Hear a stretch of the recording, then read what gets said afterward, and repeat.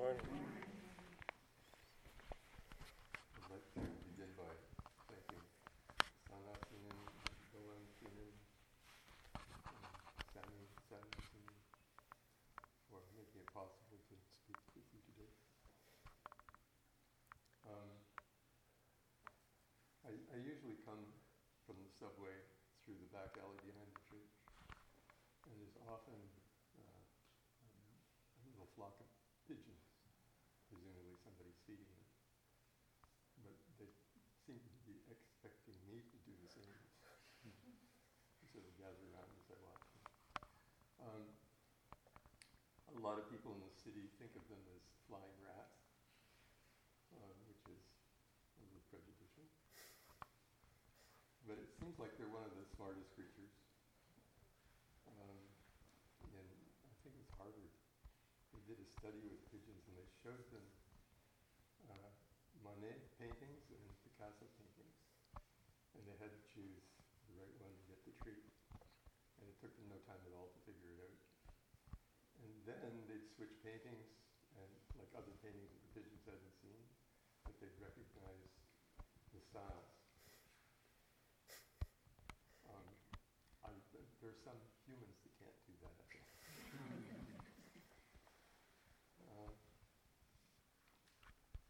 I've been very interested in consciousness most of my life, and intelligence is a big part of it. And crows are one of the most intelligent animals. They're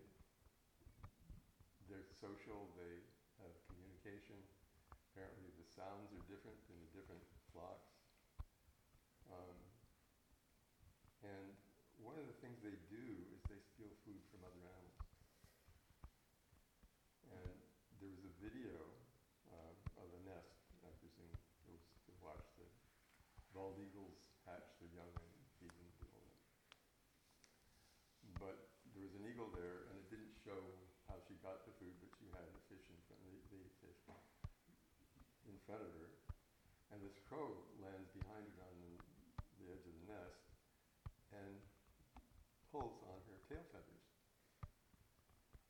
And of course the eagle, who's messing with my royal tail, turns, and the crow jumps around the other side and grabs the food and goes. To me that's really bright. And apparently they do that with a lot of other animals. But pigs are difficult because pigs, and I don't know it's all over the world, but pigs in England stand in their food while they're eating it, which makes it hard for the folks that steal it. And then one day a farmer noticed a crow landing on the pig's back that was eating and pecked it between the shoulder blades. And the pig started to move and ran away to try and get rid of the crow. And of course, the food was the crows after that. And then other people in the area started noticing that crows were doing the same thing to their pigs. So the message was passed on. And then one day, there was a crow that landed on the pig's back, presumably to get the food, and pecked, and the pig ran off. But the crow stayed on the back of the pig. And every time the pig would slow down and peck it again, and stay off again. It would run round and round this big, large pen. And other crows started doing the same thing in other places. So pig riding became a thing among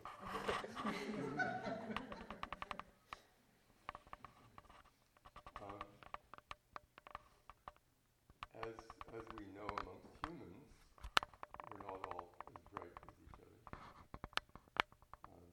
Time passes and things change. And intelligence seems to be the same in all species. Not to the same degree necessarily, but there are levels in every group, in every species. And what I was saying earlier about the meditation, if we practice like that, what happens is that other thoughts will just generate spontaneously as we're doing the practice. And regardless of whatever practice, usually, at least at the beginning, that happens rather consistently. But that's what the mind does. Right? There are people, especially since COVID, but even before COVID, people would get really, really stressed, and their minds would go a mile a minute, and they'd have to take prescriptions to relax enough to go to sleep at night. The mind's job is to think, apparently, to have experience and understand experience. And the thinking isn't the problem. All our thoughts are driven by energy, just like everything else. For me to do this takes energy, right? So when people are really stressed, really anxious, then the body is all set for something bad to happen and produces a lot more energy and keeps us alert. So the energy is the thing. And if we learn to handle our energy, we can bring it down and we can go to sleep really easily. And it doesn't matter what it is that we're experiencing. If you have something that would normally make you angry, but you're having a great day, it's just a little miffed or something, but you just take care of it and go on about your business. But if you're having a really terrible day and you're late for work and you're going to be even later because you have to clean up the mess that you just made, then you can have a regular meltdown. The energy will take you for a ride. Right? And it's like falling into a river that's or in full flood, and we're just nothing to do. We just go wherever it takes us. And so, if we think about what generally Buddhists talk about, they talk about monkey mind, the monkey mind. And it's always going from tree to tree, branch to branch and all that, and never stopping. And that's what it's supposed to do. That's what the mind is supposed to do. Right? It's whether we're in charge of the energy that determines what we think, how much we're in charge of what we think, and what we do with it. There are all kinds of situations where the idea that we're more than physical bodies and brains is considered weird, woo-woo stuff.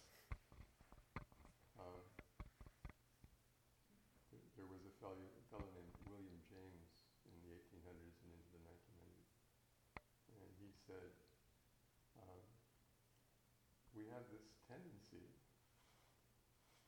to think that we're not invisible, but we are. We're invisible. What we really are isn't this.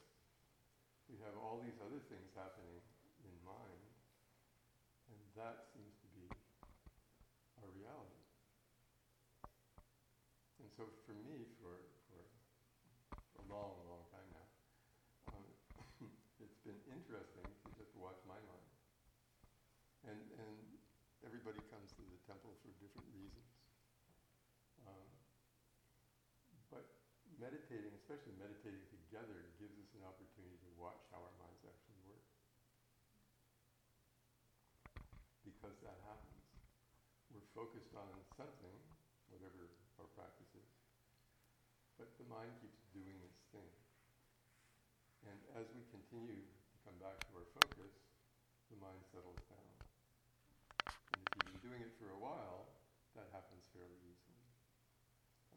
Sometimes at the beginning, it happens immediately, but more often the mind keeps going, and, oh, that's an interesting idea, and just keeps going. But we can see, because we have a perspective, what that functioning is and how it works. And if we understand that energy drives everything, then we start to be able to play with that. The idea that, well, it seems to be prevalent in society today, at least our culture, that science is the arbiter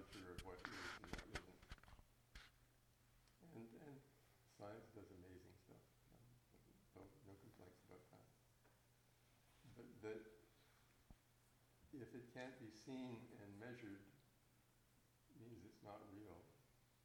It's sort of odd. You've all heard about the 100th monkey effect?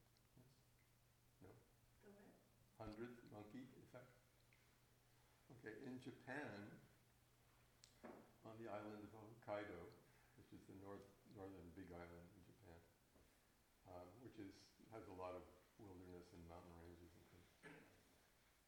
Since the middle 1800s, people have been studying the macaque monkeys, and from birth to death and everything they do. And they're in troops, they're in bands all over the island.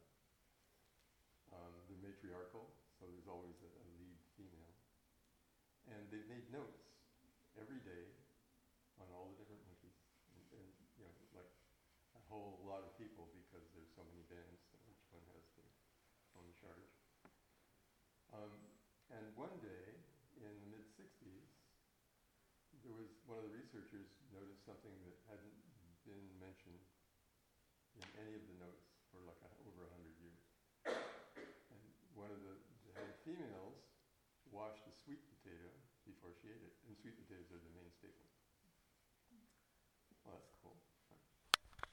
And then within a few days, all the monkeys in her troop were washing their food, their sweet potatoes, before they ate them. And then within a couple of weeks, there was another band of monkeys over a mountain range, and there was no communication, possible physical communication between them. They started washing their sweet potatoes. And within a couple of months, all the different macaque monkeys on the island were washing their sweet potatoes. And that's the 100th monkey effect.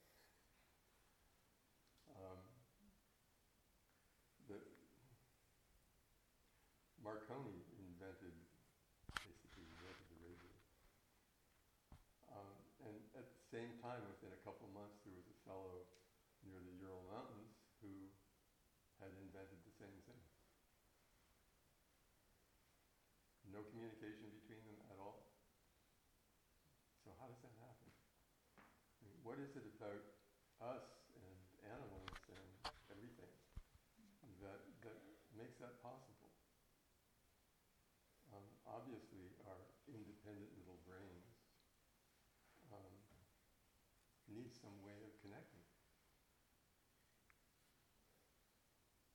Which brings me to what the Buddha was talking about. Buddha was talking about Buddha nature that's in all sentient beings and all non-sentient beings. In other words, it's everywhere, all the time. And if that's so, then we're just manifestations of that Buddha nature. And I mean, one of the questions that I ask myself is that because all the different levels of what we are conspire to create this physical being that has the brain activity and whatnot?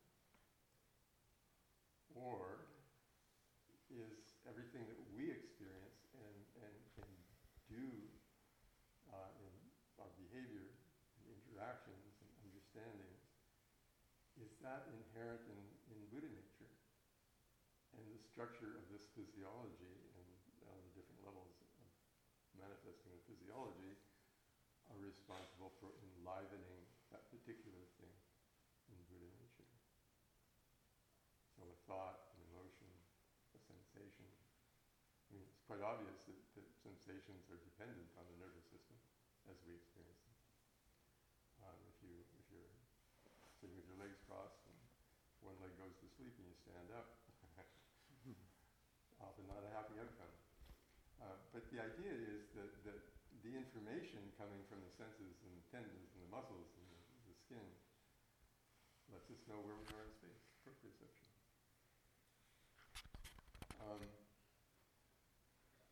Is that something that just happens on the physical level, or is there something deeper within, creative intelligence perhaps, that is allowing us to make sense of that experience?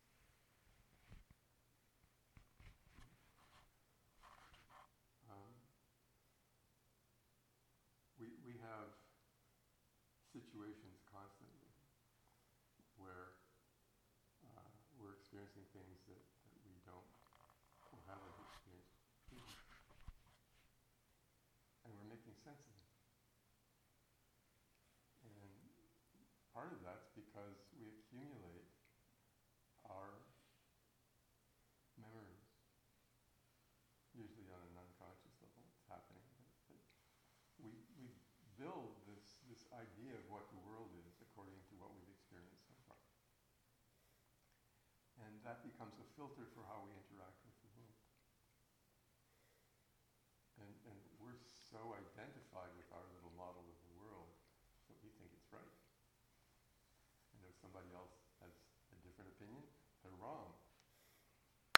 And people go to war for things like that, right? Or just have arguments, or they call each other names like stupid. But if you think about that, there's 8 billion people in the world right now? And they all have their own little mind model. And they've all had different experiences to create that. So what would happen instead of judging other people for not having the same opinion that we do about something? What would happen if we just explored as many people's mind models as we could? Maybe if we got 8 billion of them, we'd have a really good idea of what the world's about.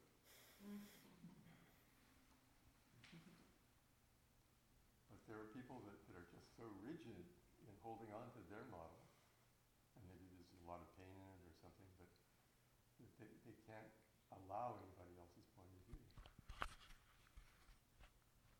And so when we sit together to meditate, or when you meditate at home, right, what you're doing is you're opening to the activity of the mind. Right? You're getting an insight into how this thing works that takes us around all day, that has relationships, that rides horses or walks dogs or whatever it is, so that we can understand the other intelligence, maybe. Like my neighbors can complain that I have a wildlife sanctuary in my backyard, and I've had raccoons and rats and weasels and skunks, and right now there's a skunk. And just the thing of intelligence, the raccoons don't come around anymore. They're pretty smart. And there's a cat that often comes around, and I put out food for the cats. I've had a really great cat a long time ago. And he lived to 23 years old, and his hobby was chasing big dogs. And little dogs would just can't be bothered. But if it's a Rottweiler, and I actually saw him chasing a Rottweiler down the street. It was amazing. And the owner was saying, "Come back, you coward!" But the idea is that each being has a different awareness. These are really interesting because they have memories, they communicate, and they have social functions. And a honeybee, can fly up to 10 kilometers to find a fresh food source, and then fly all the way back and tell all the others about it through body language and the little dance that they do. And then all the others will go to that place. Bumblebees are sort of the same. They're quite bright and can solve problems and do all the things that other bees do. But they've been found to be enjoying play. One of the researchers had this box full of not marbles, they were wooden, but little round balls, probably 2 or 3 times the size of the bumblebee. And one of the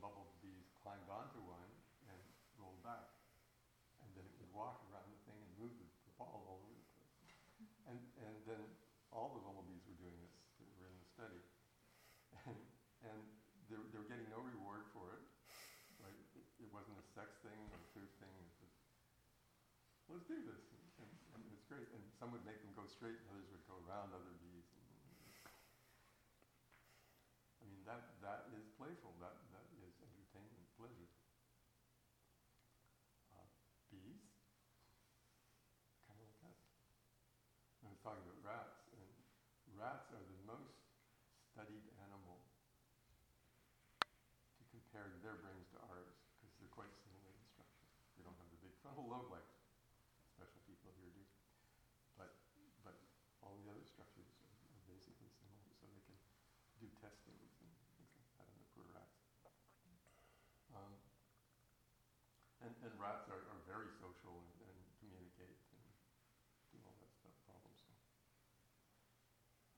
The idea of the maze, putting the rat through the maze, and sometimes people who work in offices feel like their rat's just going through a maze over and over and over again every day. And we use those metaphors, but basically they're insight into how we are, if we really think about it. And when we get together here, we meditate. And after the meditation, I don't know what's happening today, there's the chanting. Yep. They chant the Diamond Sutra, and everybody's welcome to that. But it's an interesting experience to do that, because you're focused on the same thing with everybody else in the group. And it amplifies, through resonance, your experience. I mean, people go to movie theaters, now that COVID's over, so they're returning. But you're in a theater with 100 or 400 or 1,000 people, maybe not that many concerts to do. But you're experiencing the same thing and having a similar response. And so it's much more intense than sitting watching Netflix in your living room by yourself. Right. And that's the value of coming to the temple, is that we're meditating together. We have the two meditations. And there's a resonance that happens when we do that, regardless of how the mind is dealing with it. I mean, we can have all kinds of thoughts sitting there. But the nervous system is being refined as we're doing it. And we're becoming aware on deeper and deeper levels. And that's one of the main purposes of Zen, is to allow you to see the nature of your own mind. Okay. And what that does is it, at least potentially, can free you of the limitations of what you've learned, of what genetics have given you, of how you've arranged the accumulation of experiences in the past. You're free of all that. We have a tendency, like I was saying, to judge the way other people see things. They should all be the same as we do, because we're right. Right. But the idea is that holding on to our fears, I mean, it's not just happy things that we have in that little model. It's unpleasant things as well, and that we hold on to them and maintain that protection. To remember something, I said this last time, but to remember something, your brain has to recreate the same pattern of activity as where you had the original experience. So the body intelligence, whatever that level of us is, can't tell the difference between that and an original experience, or the original experience. So if you go through an old trauma, your body keeps happening again and has an intense reaction to it, protectively. If we work with this, with our meditation, we can help resolve all that spontaneously. I mean, you see elderly people that are all seized up and have to use a walker or sit in a wheelchair just to move around. And it's because there's mostly, I mean, age has a big part of it, but mostly this accumulation of fears.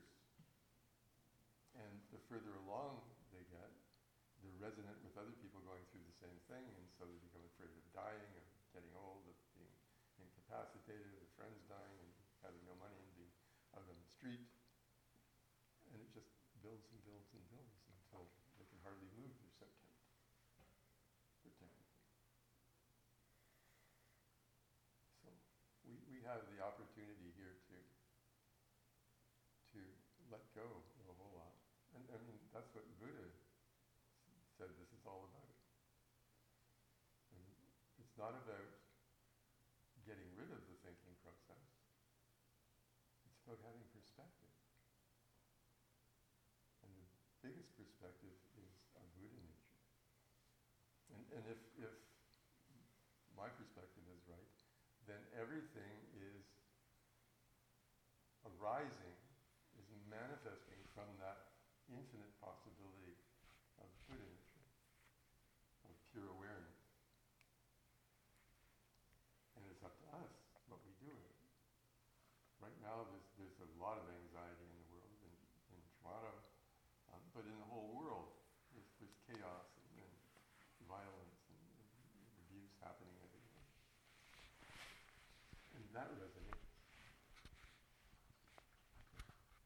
But the deeper we go inside, the more power there is. Okay, so, I mean, if I push this chair around, that'll take a certain amount of energy. If I have a little steam generator, I can burn the wooden chair and create heat and generate steam and make an engine go, which is a lot more energy than just burning the chair or pushing the chair. And then if I had the means to split one of the atoms in the chair, it would level Toronto and probably the 905 area. The deeper we go, the more energy there's available. If we're not even in charge of the energy on the surface, if we get overwhelmed by that, then we're victims. We need to have our power, and the deepest level, the deepest point of view, the deepest perspective comes from Buddha nature. Does that all make sense? Or is that just my tiny brain? Okay. Any questions about any of it? Everybody's going to be quiet now. But yeah, it is a lot, but we're dealing with it every day. So how do you go deeper? You don't have to. It happens automatically. Okay. If you have a focus, whether it's your breathing or anything else, the mind wants to settle. Every living system has a natural tendency to come back to normal after stress or the highest possible function level. Right? There's an equivalence between the intensity of a stress and the depth of rest you need to release it, or your body needs to release it. I mean, we don't have anything to do with it. So the more stress you have, the more you need to rest to balance it. Exactly. Well, it's not to balance it, it's to unwind it, to get back to normal. Okay, so if you give your body the opportunity, like normally we're busy at work or we're taking care of the kids or whatever it is, we're busy and our energy's all focused out there. If you come here, you go inwards and you just follow your practice and the body will say, oh thank God. Go deeper and deeper and deeper spontaneously. Right? And release stress and tension. And when you release tension, energy is released. It's been blocked up by that protective mechanism from the trauma. And thoughts will come into your mind. So the thoughts are actually part of the process. Like bubbles. Exactly. Coming to the surface. It goes, but I mean, you can try to stop the bubbles. It doesn't work very well. Just go around. Right? So you just let them happen, and you keep coming back to your focus. So would you say that the more you practice, the deeper you can go, just because of your brain's familiarity of taking that path Yeah. of becoming focused? Yes. And the stresses are obstacles for getting there. But Buddha nature is there in everything. There isn't anything. It's like go down the lake and watch the waves. Right? There isn't anything but water. Whether the lake is perfectly still, like a mirror, or whether there's huge 20-foot waves coming at you, it's still the water. Right? The water in itself hasn't changed. Buddha nature, like the water, is manifesting the big waves, or still. If we go in enough, then there's a peacefulness there within the wave. It's the water within the wave. And we can experience that while we're busy, while the mind's active, right? While we're doing things.